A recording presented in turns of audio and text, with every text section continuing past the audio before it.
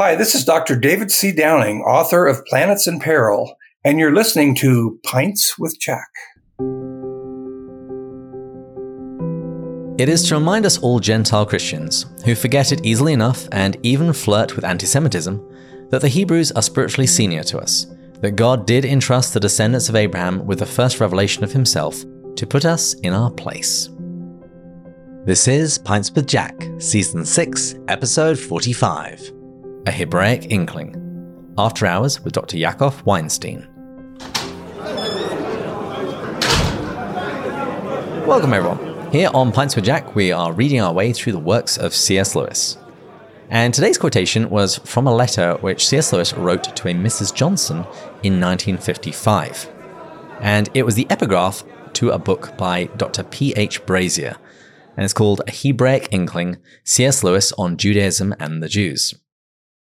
And Dr. P.H. Paul Brazier, he lives in Wimbledon, London, England. And since 1999, he's been a full-time caregiver for his wife, Hilary, who has epilepsy. And he holds a BA in Fine Art, an MPhil in Education, an MA and PhD in Systematic Theology. And his doctrinal work focused on the influence of Dostoevsky on the young Karl Barth's doctrine of sin and atonement. And my research also suggested that he did the graphic design work for the production of Paralandra the Opera in Oxford, and did the website and design for the Journal of Inkling Studies. However, today is, I think, a first for Pints with Jack.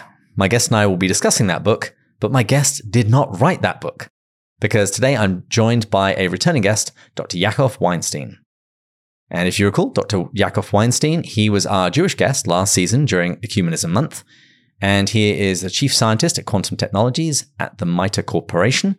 And he lives in East Brunswick, New Jersey, and he blogs at Torah for Narnia. Yaakov, welcome back to Pints with Jack. Thank you, David. It's great to be back. Let me just say, I would have much rather heard a discussion with you and Dr. Brazier, but barring that, you're stuck with me. Yeah, it was kind of funny because I can't quite remember where I first saw this book referenced. But I tracked down the publisher, sent a message to them, and they very obligingly sent me a copy of the book. And then I tried to reach out to the author several times and got back no response. And so I wanted to talk about this book, but the question was, with whom? And you were the very obvious choice, because I have lots of thoughts about this book, but I think your insights are going to be particularly interesting. Before we get back to all of that, what have you been up to since the last show? A couple of things, at least Lewis related. Obviously, I'm continuing to blog at Torah from Narnia. Lately, I've been concentrating on Narnian creation and the commands that Aslan gives. We'll talk about commands a little bit later, hopefully, in the show, but commands that Aslan gives to the Narnians at that time, and specifically trying to demonstrate how both contemplation and enjoyment, which are two ideals that find its way into a number of Lewis's writings, how they show up in the creation story as well. In addition, I wrote an article off of the original article that you found me on, talking about fear of God, which also ties fear of God to human relationships. Just kind of working on that. Lovely. Well, I was very tempted to drink a cup of tea today so I could reuse my joke about men making tea in the Bible since it says Hebrews. But since I spent much of today on the long drive back from Door County, had a wonderful time with my wife and her family, and driving with a toddler is always entertaining. Anyway, I needed a beer, so I'm enjoying a Bumble beer, which is a honey brown ale from Lakefront Brewery. Are you drinking anything? Well, first let me say I am drinking out of my Pints with Jack tumbler. Oh, it looks beautiful. So it doesn't really matter what I'm drinking. We know that I am drinking, I'm not quite sure how this got into the house, but Polar Raspberry Pink Lemonade Seltzerade. We'll see how it is. And as listeners will know, throughout this season, we have been toasting in a new language each episode. And we've pretty much just been doing that in the episodes where we're talking about Out of the Silent Planet, since it's Ransom who is learning Old Solar. But I couldn't resist. Actually, it was Yaakov that suggested it. So rather than cheers, I'm just going to say, L'chaim. L'chaim. So the author of our book today, A Hebraic Inkling, he says that the goal in writing the book was to describe what Lewis believed and wrote about the ancient Hebrews, their scriptures, their status as God's chosen people, and today's Jews. And as I mentioned before, I have lots of thoughts, lots of questions, but I'd really like you to drive this discussion, given that the subject matter relates both to your ethnicity and your faith. And the book is divided into 3 parts, so what I'd like to do is just look at them broadly each section in turn. But before we get to that, what did you think of this book as a whole? So let me start as follows.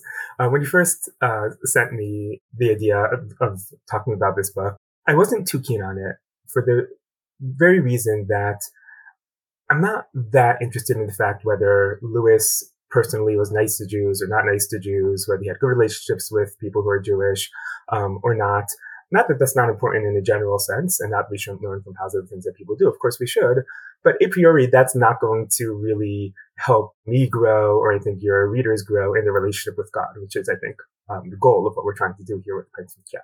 Mm-hmm. But after reading the description and looking a little bit further into it, I thought maybe that's not quite how the book is structured, and it is not. I found this is a fascinating book, some of which I agree with, some of which I don't agree with, some of which I'm confused by, some of which I might understand. But let me just say that even before Brazier starts the book, he has a long introduction in which he not only defines numerous terms which he thinks are important for the book, but he also goes through chapter by chapter and talks about what he's trying to accomplish with each chapter. Let me also just note before we go into it that this, from my perspective, this is not a book about Judaism. This is a book about Christianity. Mm-hmm. And it is not my place as a non-Christian to tell Christians what to think. So any statement that I make with respect to Christianity, I'm going to apologize in advance. I'm going to try to do my best to stay within the confines of the book and try to either explain what Brazier is trying to get to or discuss why I may agree or disagree with him. But in no way do I want to construe that it's my place to influence Christians as to what they should think or what they should not think. And in addition, if I do criticize something about Christianity, please, I'm not trying to say anything personal. It's really just a matter of trying to understand. So I'm going to ask for forgiveness a priori for all of that, and then we'll see how it goes. Deal. Let's look at the first third of the book, which deals with the subject of revelation. It speaks about the young C.S. Lewis, and then it focuses on the relationship between the Hebrews, Jews, and God, as well as ideas of holiness and pride. What were your thoughts on this section?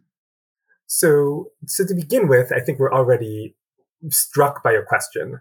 If this were an academic work, we would find Brazier trying to define for us Hebraic Inkling. What does that mean?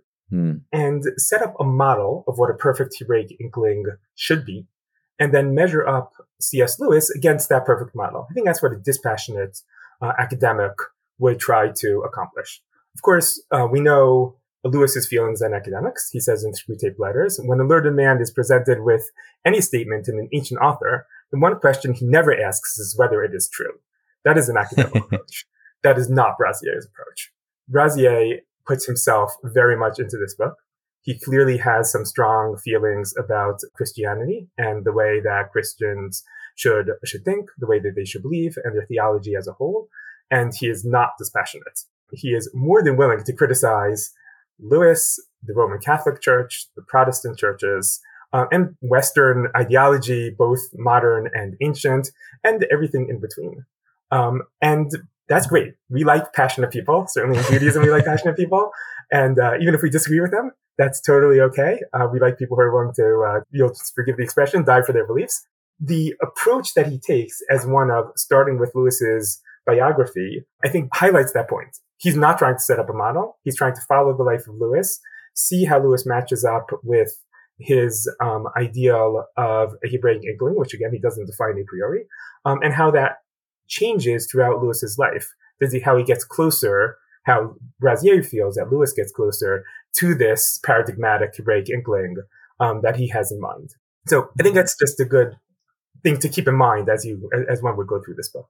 Yeah, and I'm going to show my cards a little early as well. I found the book kind of meandering. I know he took the time to try and explain what he thought each chapter was going to achieve, but it did seem to be a little all over the place. And we've mentioned the fact that he has no problem pointing out who he disagrees with. I did find the tone shift quite a few times. Sometimes it did sound much more scholarly and a little bit more dry.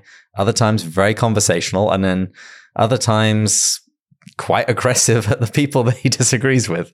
Agreed, 100%. And he returns to the same subject numerous times, sometimes from different perspectives, sometimes really from the same perspective. I'm not sure that degrades from the book per se. I guess it really depends what type of a mood, at least for me, what type of mood I'm in when I'm reading that particular part.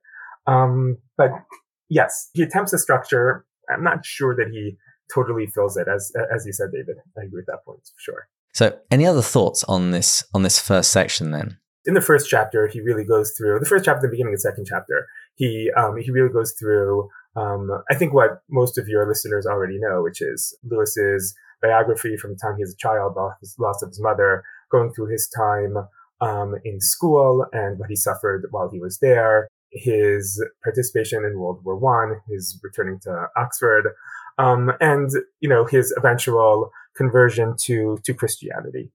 Throughout that, Brazier measures Lewis against some sort of Hebraic, let's say Hebraic ideal, or, Christian Hebraic ideal.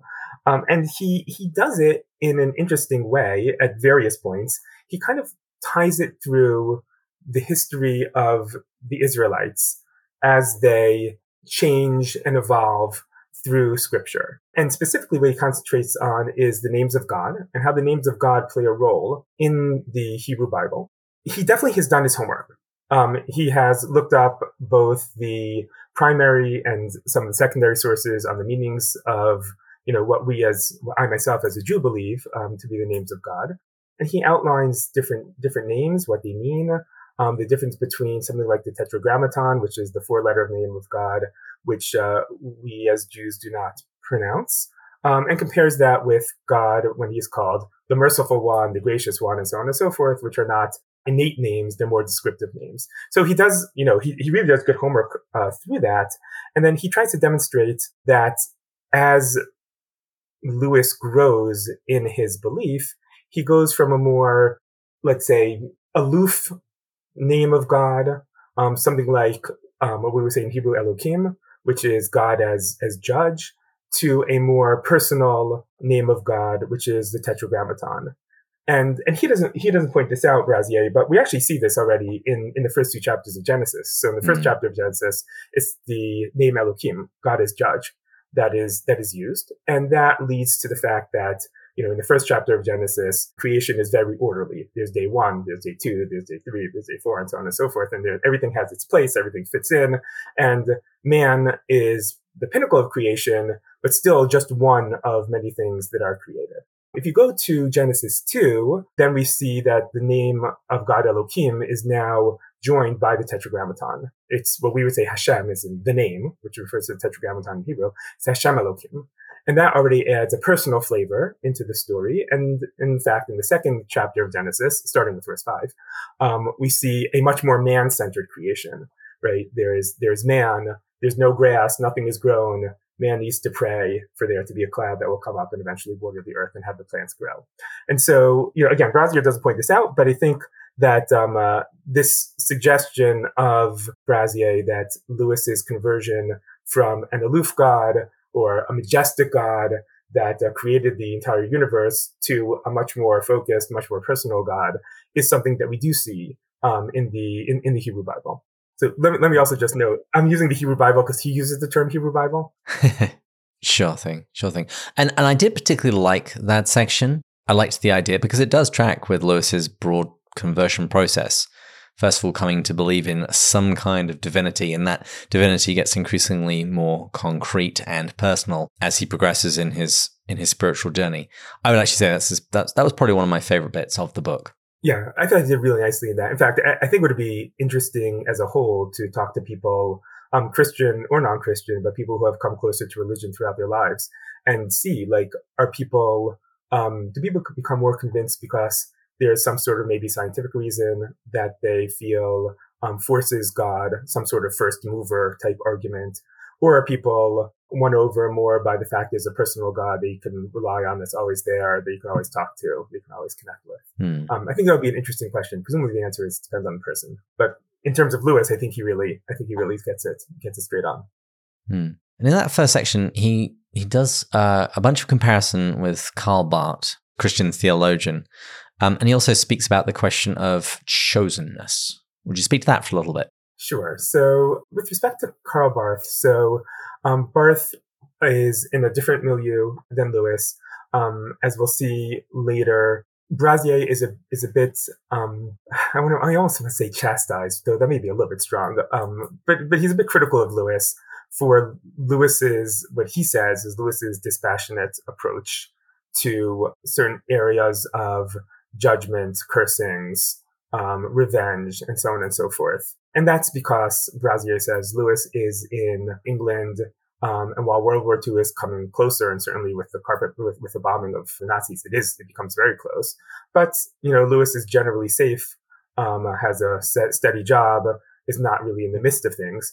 Barth, of course, is in Germany in World War II, and he does eventually sacrifice his position because he believes in the chosenness of Israel. But both, Brazier says, believe that Israel plays a primary role in Christianity. Israel is the nation chosen by God. Brazier points out, though he says Lewis doesn't understand this, but Brazier points out that Israel is not a chosen nation in the sense of there are a bunch of nations and God chose one, but it's a created nation, right? God chose Abraham, God chose the father of the nation, and said, I'm going to build a nation from you that is to be chosen. And so Barth, Brazier believes, knows that explicitly. He doesn't really believe that Lewis knows that, but they come to the same conclusion, that Israel is the chosen one, and that Gentiles, as they come closer to Jesus, can be grafted onto the Jewish tree or Jewish vine, as it were, and become part of the elected, part of those who are chosen. And so that's the comparison he makes. And that's drawing chiefly off Romans 11, where Paul describes that process, basically saying that the chosen people haven't been forsaken at all, but you get to be grafted in as well. Don't take your place for granted. Correct. But nobody should take their place for granted. It's irrelevant whether it's Jew or Gentile. But that then relates to Lewis's thesis, which I think Brazier does well, chosen for the sake of the unchosen. And, that is a very sticky subject, certainly for Jews. The fact that Jews say they are the chosen people sometimes raises the hackles of others. But Lewis nails it right on the head. The idea of being chosen is not for one's own sake, but the idea of being chosen is to assist others. And certainly as Jews, and Brazier basically says this, he doesn't say quite as simply as I think I'm going to right now. There's a verse in Exodus that says that the Jews are chosen to be Mamlechet Kohanim Goy Kadosh, which literally means a nation of priests and a holy nation. And that's the parallel, right? A priest is not better innately, right? A priest is one who is chosen in order to help others. And while it is true that in modern day, people have the ability to become priests, even if they are not born so, and people have the ability in Judaism to become rabbis, even if they are not born so, there is, and Lewis points this out also, there is perhaps an advantage in having a people who know from birth that their job is to be that nation that is to help others. And so Lewis's point then is that, yes, it is true that Israel is a chosen nation, chosen in order to assist and to guide humanity as a whole towards the belief and worship of the one God. But that's not meant to be exclusive. That's meant to be, these are the people who are chosen, and you can also be chosen. In Christianity, the Christian point of view would be, you can be chosen by following and being a believer in Jesus. There is one thing that Brazier says, which I have to say I'm not super happy with, which is that Brazier says that the chosen nation is chosen for salvation. I have to say, I don't like that. I don't believe just because somebody is chosen, or even if somebody who chooses to be chosen, automatically gains salvation. Now, I think in Christianity, you then get into that question of salvation based on works or salvation based on beliefs.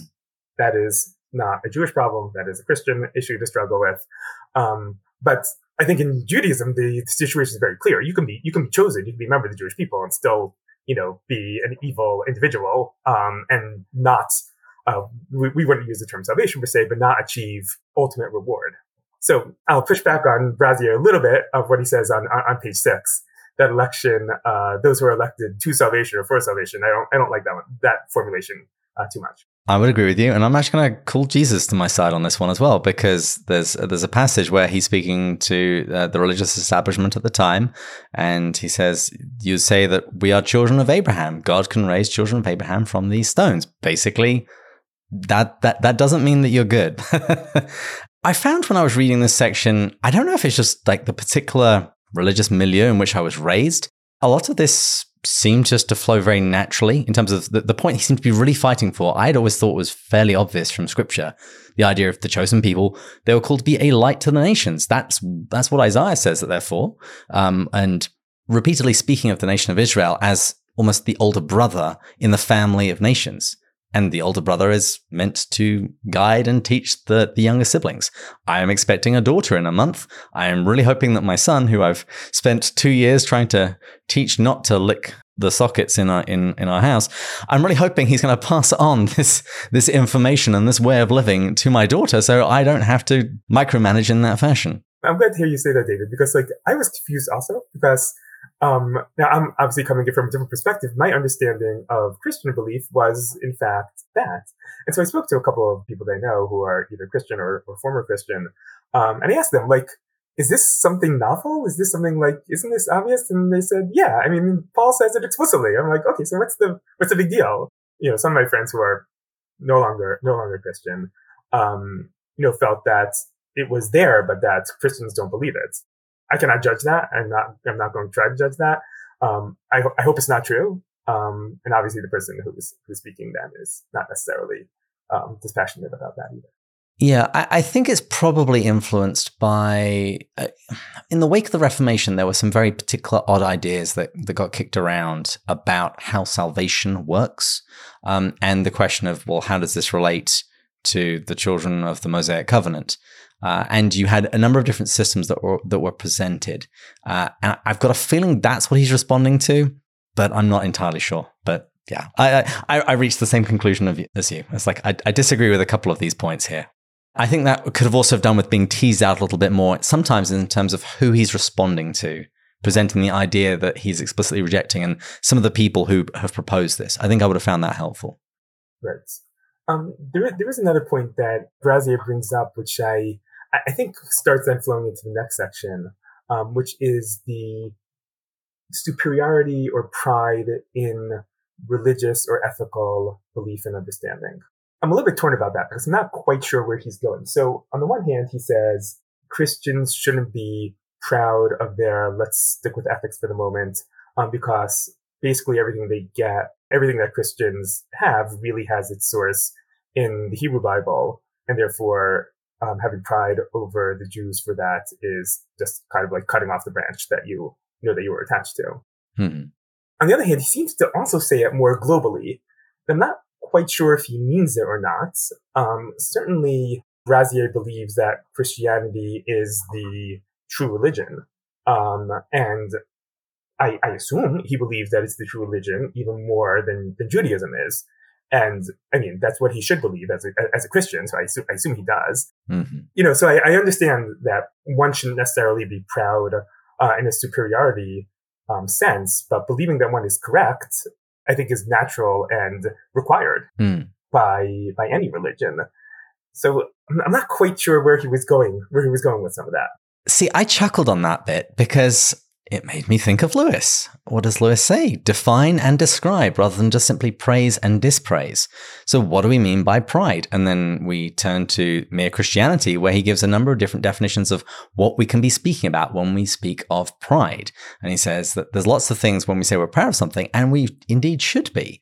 The fact that when our team wins, when we do well after we've spent a lot of time working hard on something, and the ideal is that when we die, that God will say to us, well done, good and faithful servant. And we should be proud if we hear those words. So yeah, on that section, I'd have liked a little bit more of define and describe before coming down to praise or dispraise. I would say, though, that within the first section, I'm more or less willing to buy Brazier's main thesis. I believe that Brazier does a reasonably good job in saying that Lewis's belief that Christianity grows on the vine of Judaism, and his general respect for Jewish culture, not to mention his defense of Jews against the rants of Hitler and the rise of Nazism in Germany, puts him squarely into the Hebraic Inkling camp. Mm-hmm. Again, there's, exactly, that hasn't totally been defined yet, but assuming some sort of definition that Israel is divine and then Christianity is grafted to it, that seems like a reasonable thesis at this point. Mm.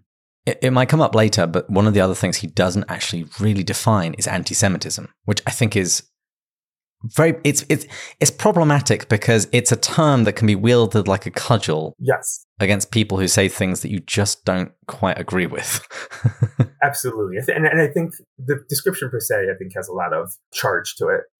Certainly nowadays it does. I would want to be a lot more careful with that term. I think when we start the third section, it's probably a really good place to define anti-Semitism. But I think he means something as follows. Let me change the tables a little bit and put it this way. So, of course, it's well known that the family tree of Jesus is recorded differently in the different Gospels. Mm-hmm. Luke and Matthew. So that's well known. So I, as a Jew, can say, well, listen, the Gospels are not true.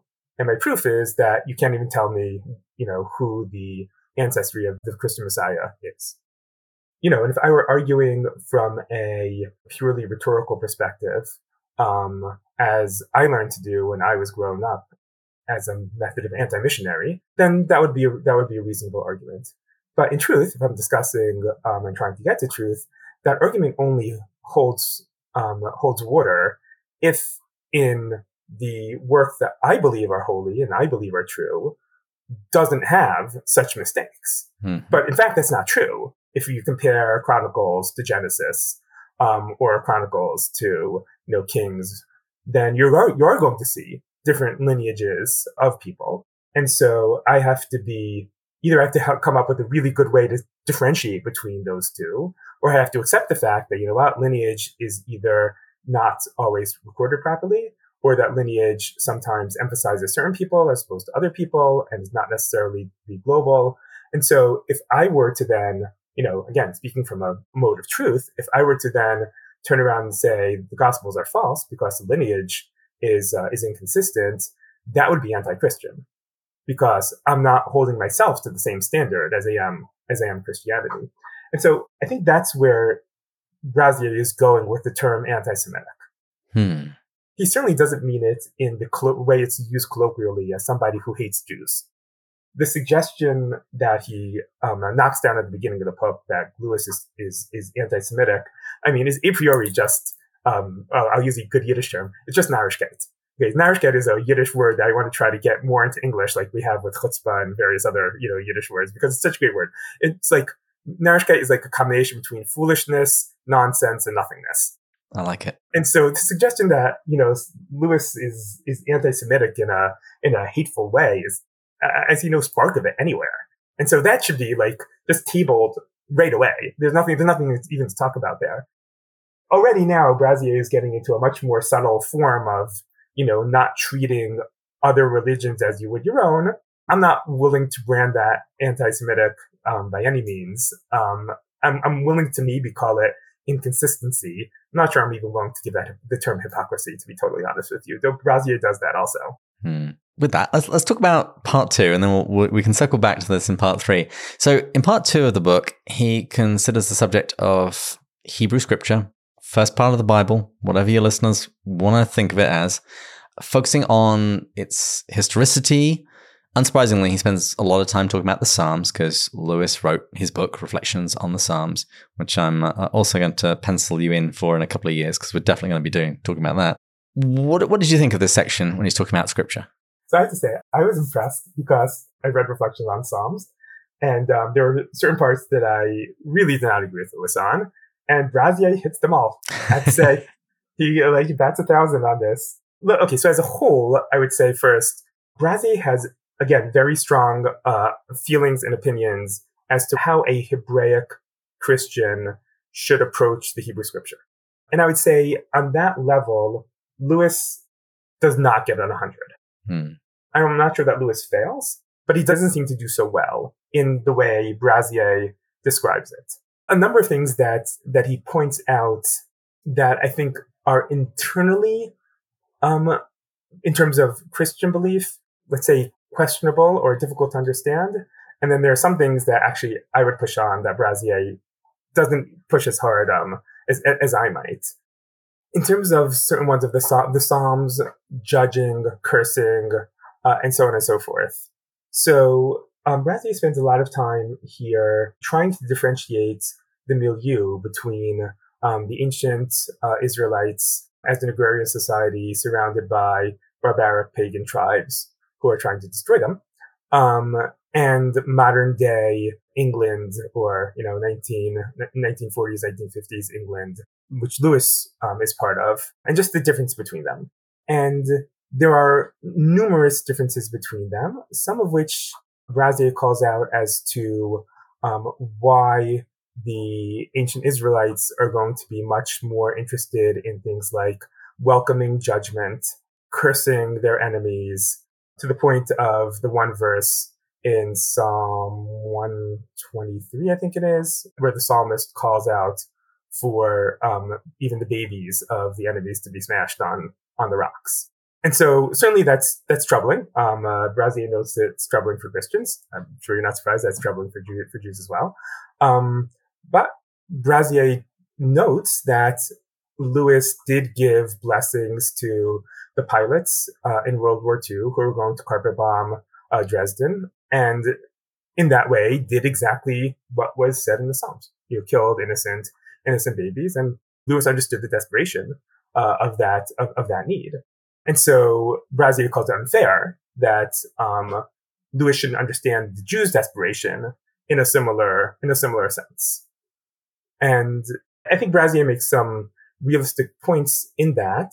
And we don't need to even go back to ancient Israel. We could just go back to World War II and the Holocaust and see that the Germans, in fact, did the exact same thing. They did take babies and spear them on bayonets and so on and so forth. We have eyewitness testimony to that. So I think that's Brazier's major criticism there. I'd like to hear what you think on that. Yeah, particularly when I've been speaking to people about Lewis's corpus, I would say Reflections on the Psalms is one of those books that people really like certain bits of it, and there are some bits that they kind of get up in arms over. And it is very typically his handling of the imprecatory Psalms. The Psalms are calling down cursing, calling down destruction on the enemy. And I mean, in the history of theology, there's a lot of ways that people have looked at those Psalms. How do they reconcile them? Some regard them as simply the emotional outpouring of people furious against the enemy who's just humiliated them, and therefore seeing this not so much as justification for genocide and infanticide, but for crying out to God in all of your anger and not trying to scrub your language and your emotions into its Sunday school best, so to speak. A lot of the fathers spoke about those passages as allegorical, seeing the children of Israel struggle against their enemies as our struggle with sin and with the powers of darkness. And so the way Lewis tackles that, I don't find it typically gets a particularly strong blessing from most people who I know who are Lewis fans. They prefer other ways of wrestling with the text. And also I'd say maybe wrestling with it a little bit longer than the space that Lewis gives it in that book. It did seem to me like that should have been a book-length treatment, and just dealing with it in a chapter or two seems like you're giving it a little bit short shrift and a little bit too much of an almost neat answer. Perhaps ironically, one of the things that helped me understand some of these Psalms and some of the things that we recite to this day in our prayers as Jews is the concentric circles that Lewis lays out in the Screwtape Letters. If you remember, and I think we actually mentioned this last time we spoke, Screwtape wants all virtues pushed to the outermost circle. Like, yes, we should have compassion for the people living thousands of miles away. We should feel bad for the animals that are, across the oceans. And so, yes, we have warm, charitable, positive feelings towards those people and those creatures, while we're horrible to our neighbors and, terrible to the dog next door because he barks too loudly. And, that's that sort of thing. And so Lewis notes, and he notes explicitly in that letter that the British are terrible because, from Screwtape's perspective, because the British are the ones who are shouting how they're going to kill and destroy and maim all the Germans. But, should ever a German soldier, knock on the door, they would serve them tea and crumpets. So, that's my approach to some of these Psalms and some of these. Sometimes it's just cleansing, or just truthful, especially when speaking to God. This is what I feel.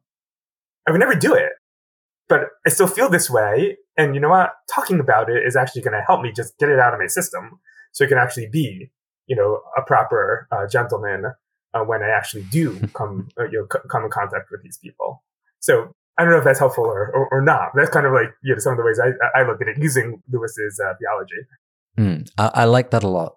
Years ago, I was giving a talk on reading scripture, and somebody asked in the audience afterwards, what do you do if you just feel like you don't get anything out of scripture? My suggestion was to pray the Psalms, because you're going to be feeling one of those emotions in there, one way or the other. Just keep going until you find the emotion that echoes within your soul, and then stick with that for a while. And I think, Brazier, again, doesn't mention it this way, but I think this is part of what we're starting to see, and also maybe we'll see a little bit more in the third section. Going back to meditation in the toolshed, there's a difference between contemplation and enjoyment, a difference between looking at the beam and looking along the beam. And I think in a lot of that analysis of the imprecatory Psalms, Lewis is looking at the beam.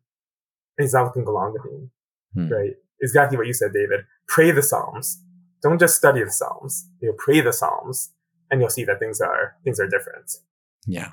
I want to get on and talk about section 3, where we talk about family, but something else that's worth mentioning in this second part was about prefigurement. Yes. In the myth and the Psalms. So would you like to speak to that for a little bit? Yeah. So I actually thought this section was very, very much on target. And I think Brazier does a really good job of bringing out Lewis's thoughts on this. And so this is also something that we actually hinted to last time when we spoke. When there is a singular event in history, right? Like for Christianity, be it the resurrection, or in Judaism, the Exodus from Egypt, right? Mm-hmm. That singular event has ripples throughout space-time. And so therefore, the ripples are felt not just in the future. Obviously, they're felt in the future. But the ripples are even felt in the past. Yeah. And so if we put the resurrection of Jesus at the center of history, then there has to be ripples of that in the past. And in fact, as Lewis says, and Brazier points out, every wise statement, every wise individual, every book related to theology has to somehow encompass that in it. Whether the authors knowingly did that or not is irrelevant. If they are sufficiently spiritual, they will have felt it, even if they don't know what they're writing. Brazier even points out, again, based on what Lewis said, that it doesn't even have to be particularly wise individuals, even could be evil individuals who will say things that will actually hint to the truth.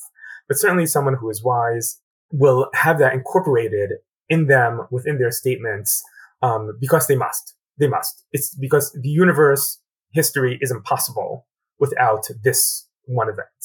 Again, Brazier doesn't do this, but I think it's useful to differentiate in this way between prophecy and prefigurement, right? Mm-hmm. Prophecy, and again, that's a whole another topic perhaps for a different time, but prophecy is usually assumed to be the prediction that something will happen explicitly.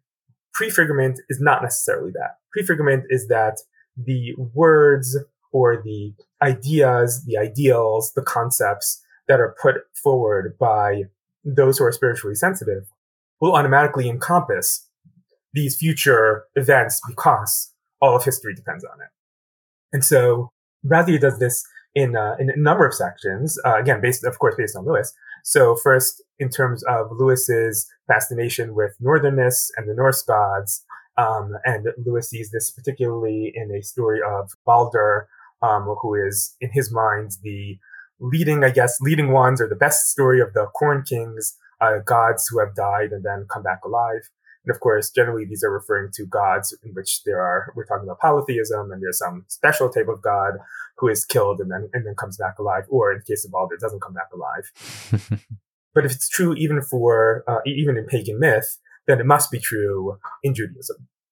Because again, from a Christian point of view, the climax, in a sense, or a climax of Judaism is the coming of Jesus. And therefore, the Psalms, and not only the Psalms, the prophets themselves have to foreshadow or prefigure his coming. So I actually liked how Brazier did that. I thought he did that very well. He does it here, he does it later, he does it a little bit before also. So he does it in a number of different places, but this is the main part. And I thought he did that very nicely. I will note that as Jews, so we are not going to prefigure in the same way that Christians will, but certainly Jews believe that when a prophecy is written down, the prophecy is written for that time and for future use. So you might see that there are various prophets, certainly in the 12 minor prophets, which are relatively short. You'll see one prophecy or two prophecies.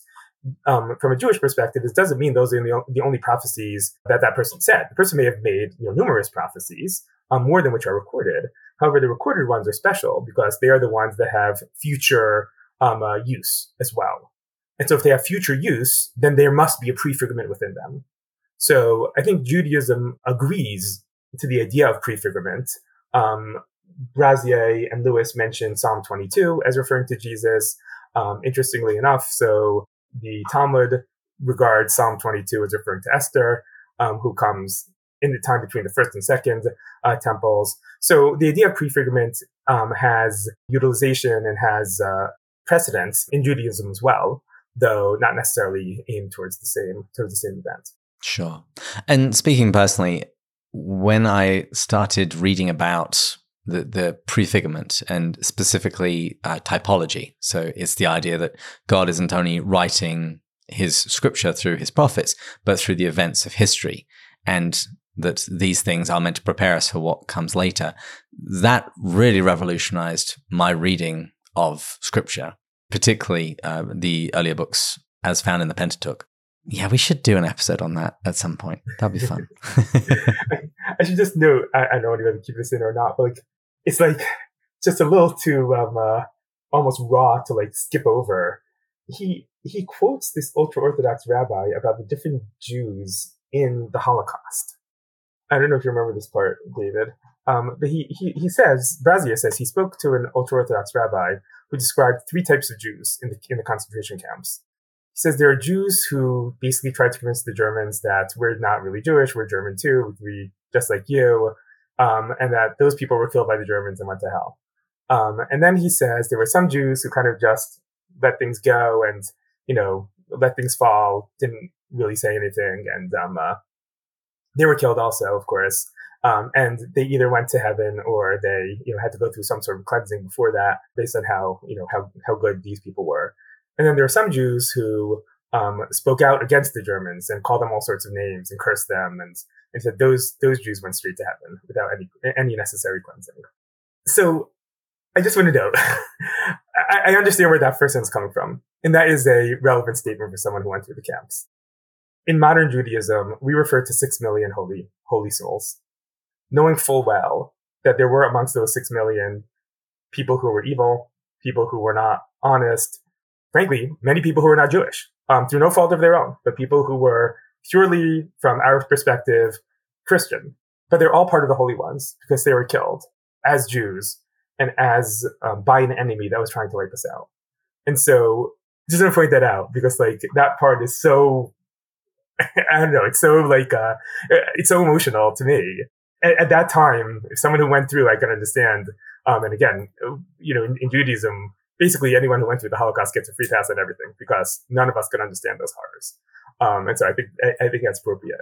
Afterwards, when we look back, even the Jews who, perhaps weren't so good, and didn't do the right thing, it would be very hard to say that such a person, did something evil.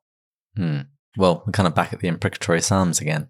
So the final portion of the book focuses on family, and it digs into Lewis's relationship and marriage to Joy Davidman, who was herself of Jewish descent. This is the section I'm really curious about. What did you make of this? Okay, well, before we get to that part, we have to talk about your favorite book. which is the Great Divorce. Absolutely. Maybe you should talk about it. Well, he mentions the fact that there is a possible Jewish character in that book. And this went completely over my head. It was actually only when we had Dr. David Clark on the show. He had written a book about the Great Divorce. And this was the first time that Sarah Smith of Golders Green was highlighted to me as somebody that was possibly of Jewish descent.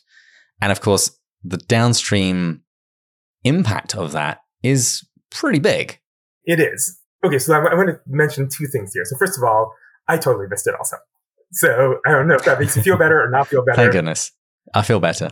And I know people who live in Golders Green. It's not like, I know Jews who live in Golders Green. So yes, I mean, my sister and brother-in-law don't live in Golders Green. They do live in London. They don't live in Golders Green though. But everybody knows. I mean, okay, everybody, all Orthodox Jews know that Golders Green is like Golders Green. But it didn't strike me that Sarah Smith should be of Jewish descent until I read about it here in the Hebraic Inkling, and then went back to Linskug's article about it. But I think the argument is well made, given the description of Golders Green and the fact that it was a place where Jews went, similar to places in Brooklyn or the Lower East Side in New York. Sarah is obviously a Jewish name, but of course it's a Christian name too, so that a priori is not a proof.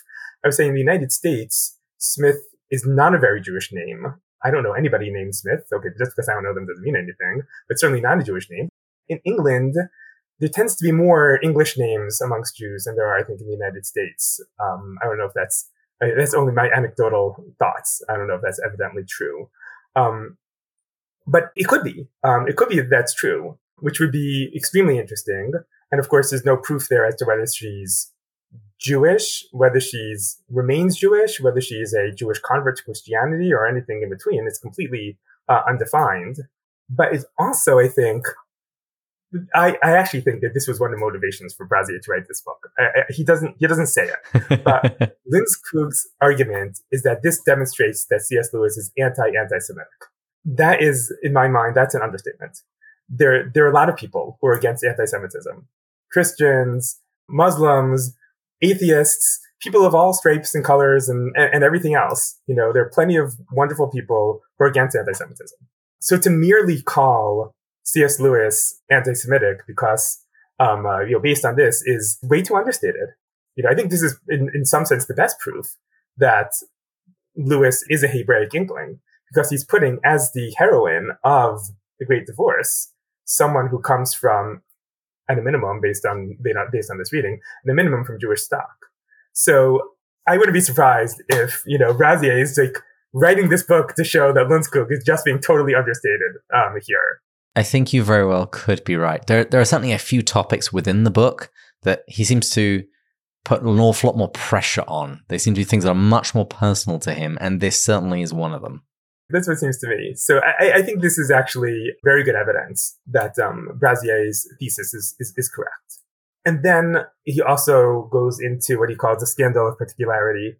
The fact, again, this goes back into chosenness, but the realization from Lewis and Barth that Jesus was Jewish, which, as far as I know, nobody questions. And therefore, it was Jewish flesh and Jewish blood that was spilt on the cross. And for Christians to not recognize that would be, again, cutting off the branch that they're sitting on.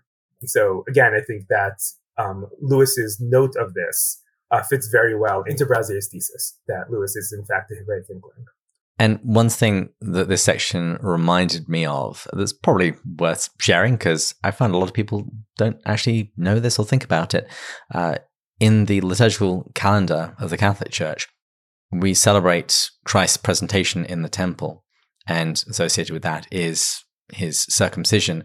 And it's pointed out by a lot of our theologians that Christ's shed blood on the cross is obviously of utmost importance, but the place where he first shed blood was when he was circumcised, according to the Mosaic covenant.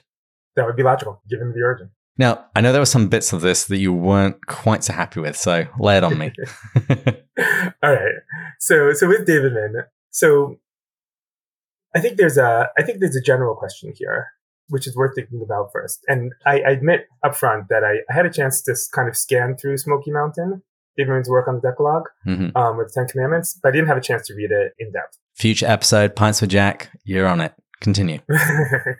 So with that kind of as an introduction, as I'm sure you know, there have been a number, probably we can't find that number totally, but there have been a number of famous Jewish converts to Christianity. And I would say there's a spectrum of them. On the one hand, you have someone like Pablo Cristiani, who famously in the 13th century argued against the Talmud, had a famous debate with Nachmanides about the Talmud and about Judaism, and who was very much anti-Jewish and would be the opposite of the Hebraic Christian that Brazier is trying to define. And his name, Pablo Cristiani, is held with contempt by Jews effectively forevermore. On the other hand, you have someone like Aaron Jean-Marie Lustiger, and I'll apologize for not being able to pronounce the French properly, who was the Cardinal Jean-Marie. I'm trusting you on this one, David, who was a Jewish convert to Christianity, but was very much a friend of the Jews, and very much wanted the Catholic Church to get along with the Jews, to the point where he arranged for visits of cardinals to various Jewish schools, various Jewish yeshivas, and was able to present an ancient Torah scroll to Yeshiva University. There's even, at least on Wikipedia, the story that he went to synagogue to say Kaddish, which is the mourner's prayer for his mother in commemoration of the day that she died. And, what Jews do in terms of our thoughts with someone like that, who, from our perspective, gave up on Judaism for Christianity, but from his perspective, just fulfilled his Judaism via Christianity, that's our problem. That is a Jewish problem. But the fact that he was a friend of the Jews is, from my perspective, indisputable. And so we have a range from Jews who convert to Christianity who turn around and hate their former religion, and Jews who convert to Christianity, let's say, in what they believe is a fulfillment of their former religion, but have, not only fond memories, but also fond feelings towards their former co-religionists. And Brazier wants to make Davidman like Lustiger. And I'm not convinced that she is. I don't see any proof that she is. I don't think Brazier has brought any proof that she is. And in reading Smoky Mountain, I didn't, again, only glancing through it, but I didn't see any proof that she is. To me, Davidman's attitude seems much more, this is what the Jews believed, and things would be better if they were Christian instead.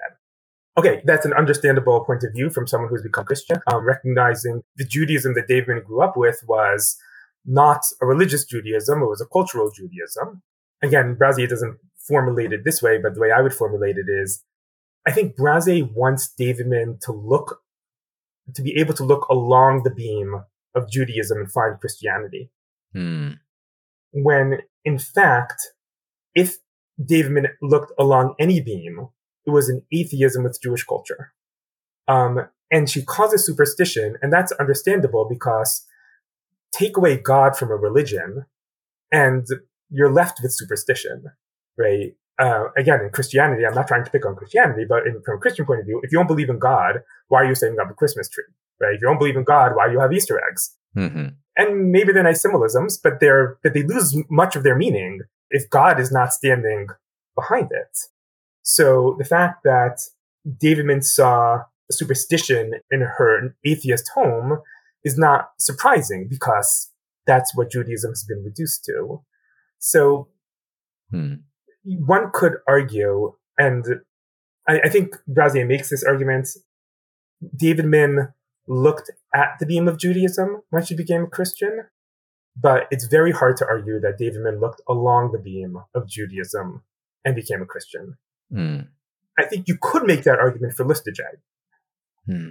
Jews, of course, would disagree with that argument, but I think that argument could be made with someone like Lustiger because he did grow up in a religious household. He did experience Judaism in its traditional fashion, and through the beam saw the cross, as Lucy did. But I don't think you can make that argument with Davidman. I'm going to agree with you there. I did think this part was reaching. It was reaching very hard, but I don't think enough evidence was really presented. And I was actually even kind of shocked that this was the argument being made to begin with, because my reading of everything that I've read about Joy when we've had biographers on the show, etc., she didn't seem that steeped in Jewish religion. I always saw her influence up on Lewis as in her conversion to Christianity, which necessarily includes Judaism, that she just looked at that portion of the faith with great sympathy because it had been a culture that she had been connected to and ethnically that she was rooted in. And so she therefore came to it with much more of an openness than, say, somebody that isn't Jewish and is born and raised Christian.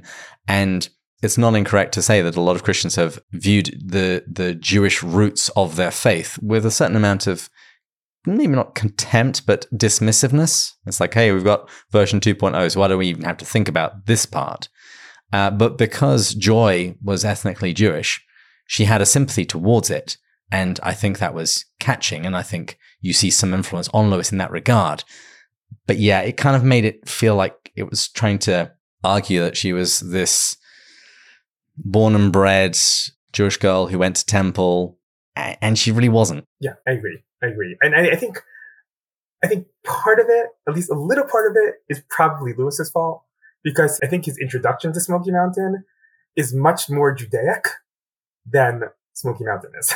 Wow. Okay. I'd like to read it more carefully to really get an idea of that.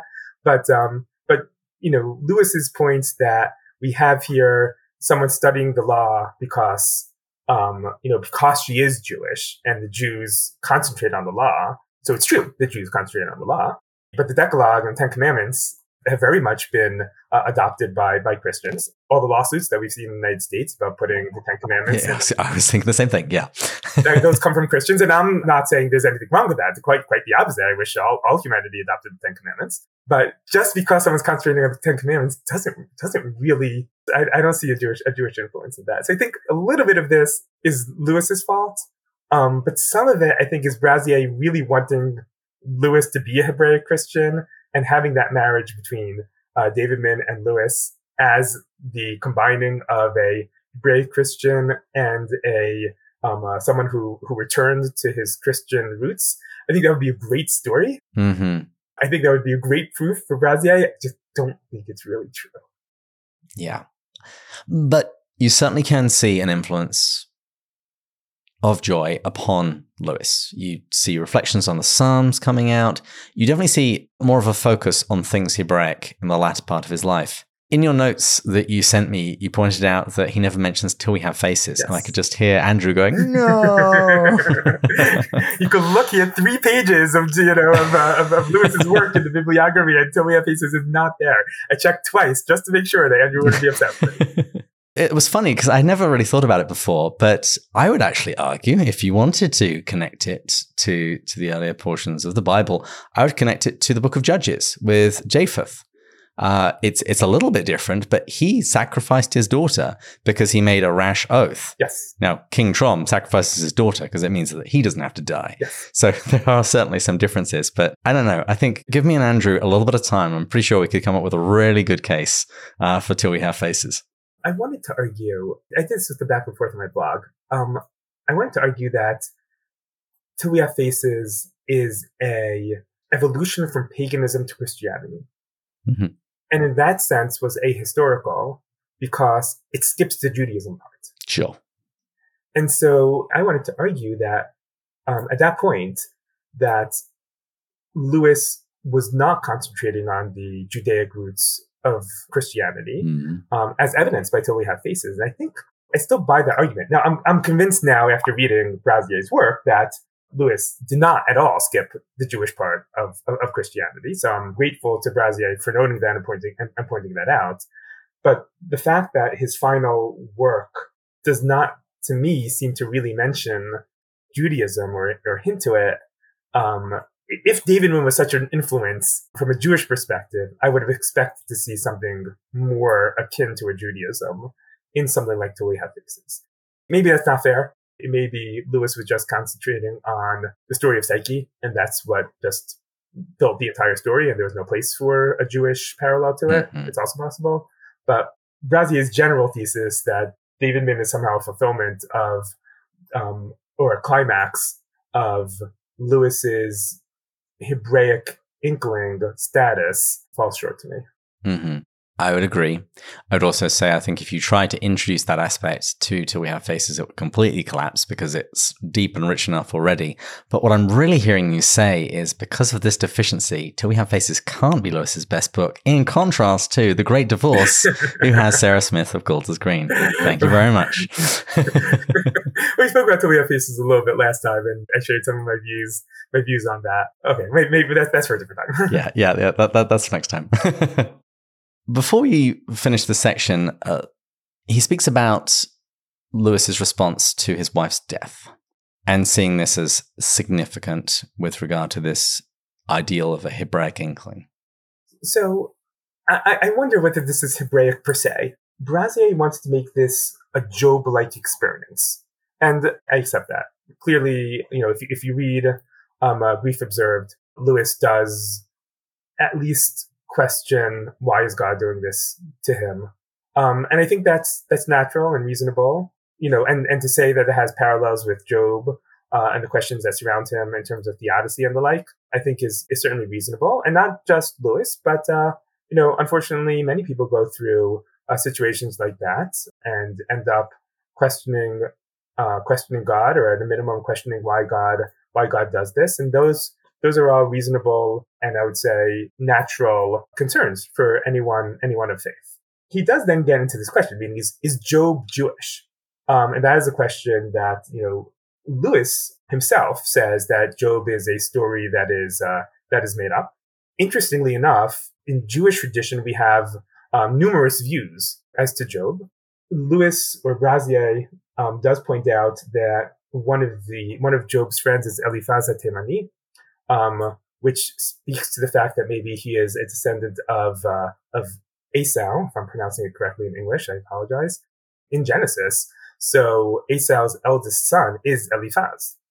And so that leads a number of Jewish sages to suggest that Job is a real person who was alive at the time of the Jewish forefathers.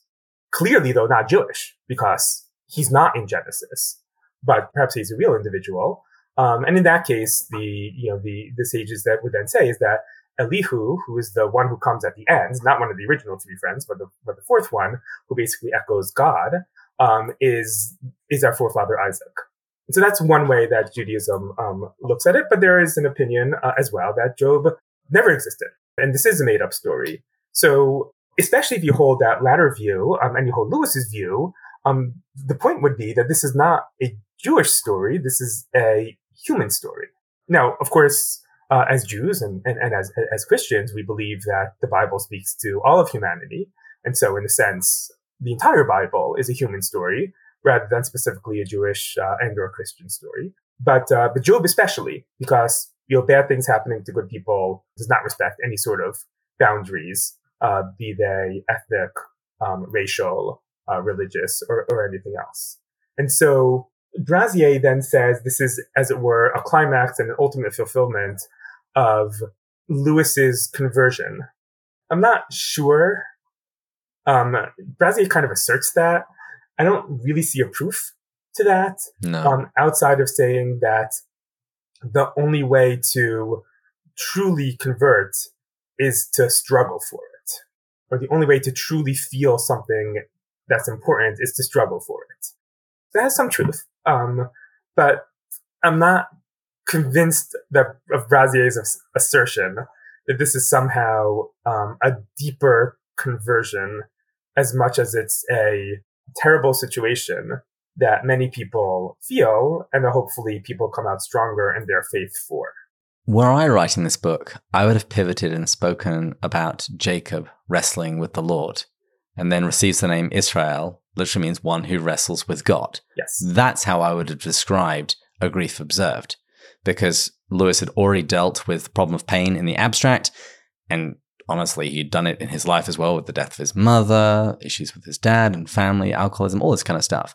But with Joy's death, this was the point when he really had to wrestle with God and ask those questions that everybody asks when somebody that they love dies. I like that too. That's a really good point, David. I'm not against the parallel with Job. I think that has its place also. In terms of struggling with religion per se, as opposed to religious theology, I think Jacob is a better parallel. That makes a lot of sense.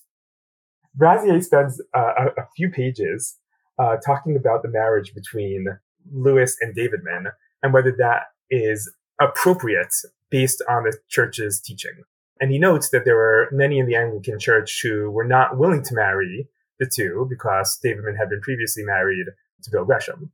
I have to say, that part is the most Hebraic part of the entire book. Delving into the law and coming up with differentiations, understanding its details, pushing it forward, that's very Hebraic. That's what the Talmud does, and I think to me, it shows the preciousness of God's word. Again, Brazier doesn't read it as such, but I think maybe he would buy on. If words came from God, then you need to understand them in all of its gory detail. And obviously, we know Jesus' attack on the Pharisees, that they're paying too much attention to detail, missing the forest for the trees, is one that Jesus wasn't the first one to point out.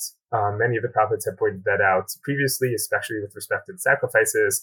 One could argue that most of the 12 minor prophets actually spend all their time on that, and an attack that rightfully continues till this day. That sometimes the details blot out the forest, and so that's a certainly reasonable attack for people who deserve it.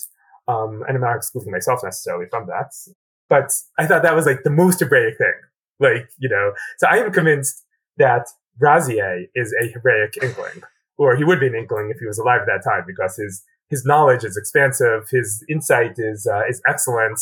So there's no question in my mind that he would be an Inkling if he had been in the right place in the right time. And I'm convinced that Brazier is Hebraic. Is Lewis Hebraic? Not as Hebraic as Brazier is, but certainly I think for the important parts in terms of his general approach in theology to Christianity, it would seem to me that Brazier makes generally a good case.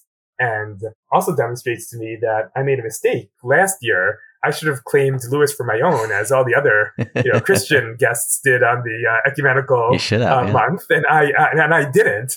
So I want to go back and reclaim Lewis as Jewish, even though obviously only to the point of being a Hebraic Inkling. Just for the sake of equality, I am perfectly happy for you to claim that here. Now, in the few minutes we've got left, are there any sort of concluding thoughts about this book? Or one question I thought of, what would you like to see addressed in any future book about Lewis and his relationship to the children of Israel and Judaism? So a couple of things. I wonder if there's any other evidence on Lewis's interactions with Jews or in general non-Christians.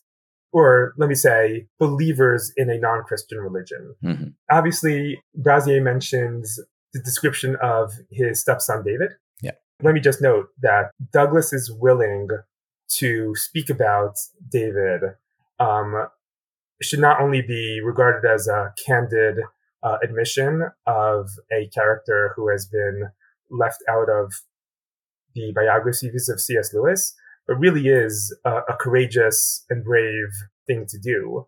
His willingness to open up private parts of a family relationship for the good of the broader public to learn from Lewis takes a lot of courage and a lot of spiritual stature. And I think we should all really be thankful to Douglas for his willingness to speak about his brother, as painful as I'm sure it was for him. So with that being said, we have this one case then of Lewis interacting intimately with someone who, at least for the time being, was faithful to traditional Judaism, and his willingness to go out of the way with respect to kosher food, and all that entails, which, if anyone has not been in a kosher kitchen, believe it entails quite a lot. And so that's good. One could make the argument, and I don't want to make this argument, but one could make the argument, well, there's a difference because David is his stepson, who he loves, and certainly loved Joy Davidman.